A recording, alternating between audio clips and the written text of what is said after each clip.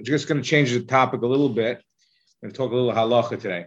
So the Rambam says in Hilchos Brachos, Perek Yud Aleph, halacha hey, the Rambam discusses ha'isa mitzvah v'lo biruch im mitzvah shadayin asiyasa kayames mevarach achar asiyah v'davar she'avruhu ein mevarach. So if you are in the middle of doing a mitzvah, let's say tefillin or b'dikas chametz or tzitzis, and you forgot to make a bracha, and now you're still in the middle of that kiyum, you're still wearing your tzitzis, you're still in the middle of b'dikas chametz, you can make a bracha. If, however, you finished whatever you were doing, it was completely done, you've missed the opportunity to make that bracha.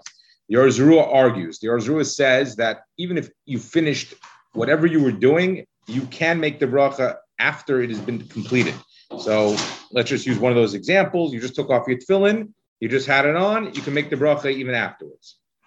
The Or Zarua has four or multiple rayas connected to the Rambam. We'll mention a few. One of the rayas he brings from the Rach. He says that if you say Kriya Shema and then afterwards you want to make a bracha of Yetzer Or, the Brachos HaKriya Shema, that's fine after the fact. The Rashba says it makes no sense, that raya. Why? Because we all know that Zman Kriya Shema comes before Zman Tefillah. So we have a 3 hours Zman Kriya Shema, and then we make a bracha of Zman Tefillah thereafter. The Chassidim, by the way, use this in general to extend the ability to daven until much later in the day. Hopefully the rabbi is not listening.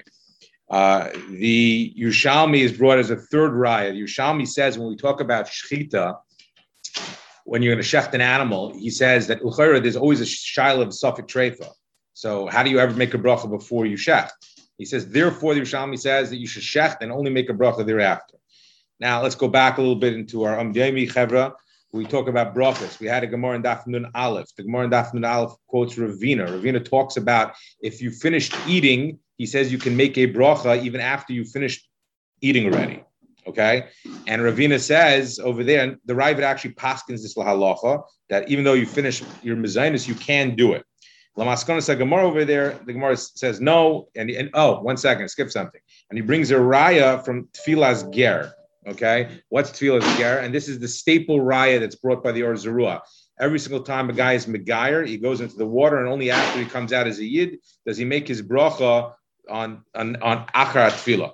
The Shach says that this raya is preposterous. It makes no sense. He goes, there's no other way to do this mitzvah before you go for tefillah. So where there's no other way, even the Rambam would be moida that's how you do it. So the raya makes no sense. But the Gemara actually uses this dimyan of tefillah to achila and says just like you could do it there, you could do it here. And for the Gemara, you can't compare it. Kivin de itchi, you were able to make the bracha before when you were eating something. By tefillah, you were not able to make the bracha. He uses this svaris hashach. Okay, now let's talk lahalacha. Simin yutas shchita, you make a bracha before shchita. That's a fact.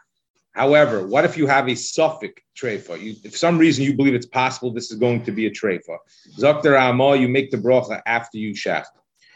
Zak the Shach wants to say over here, you could even say this, the Shitasa, even according to the Rambam, right? Because the Rambam is going to say you had a suffik treifa, weren't sure what to do. So even though you shachted it now, and it's nigmar, you could still make the bracha. Now, the Reb Kiva Eger says it's preposterous again. I'll use the word. The reason being is he says the Rambam's din is complete. There's no before and after. You have to make a bracha before. He says there's no such a thing as after. He goes, if a person would be a balkari and he was shechting an animal, you can't make a bracha because he's a balkari. You're going to tell me that now afterwards he could make the bracha? No, it's over. There's nothing to talk about. Happens to be that two facts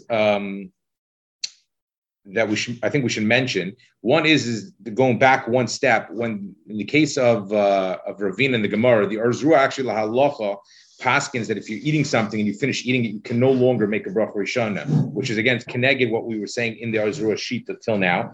And he says that's not because you can't make the bracha; it's because the new bracha achrita chiyuv now knocks out the ability to make a bracha rishona.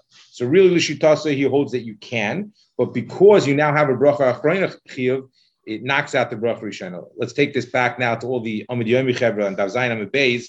We discussed a very, very famous Gemara. We wanted to know when we're doing Bedikas Chama, we say al or le.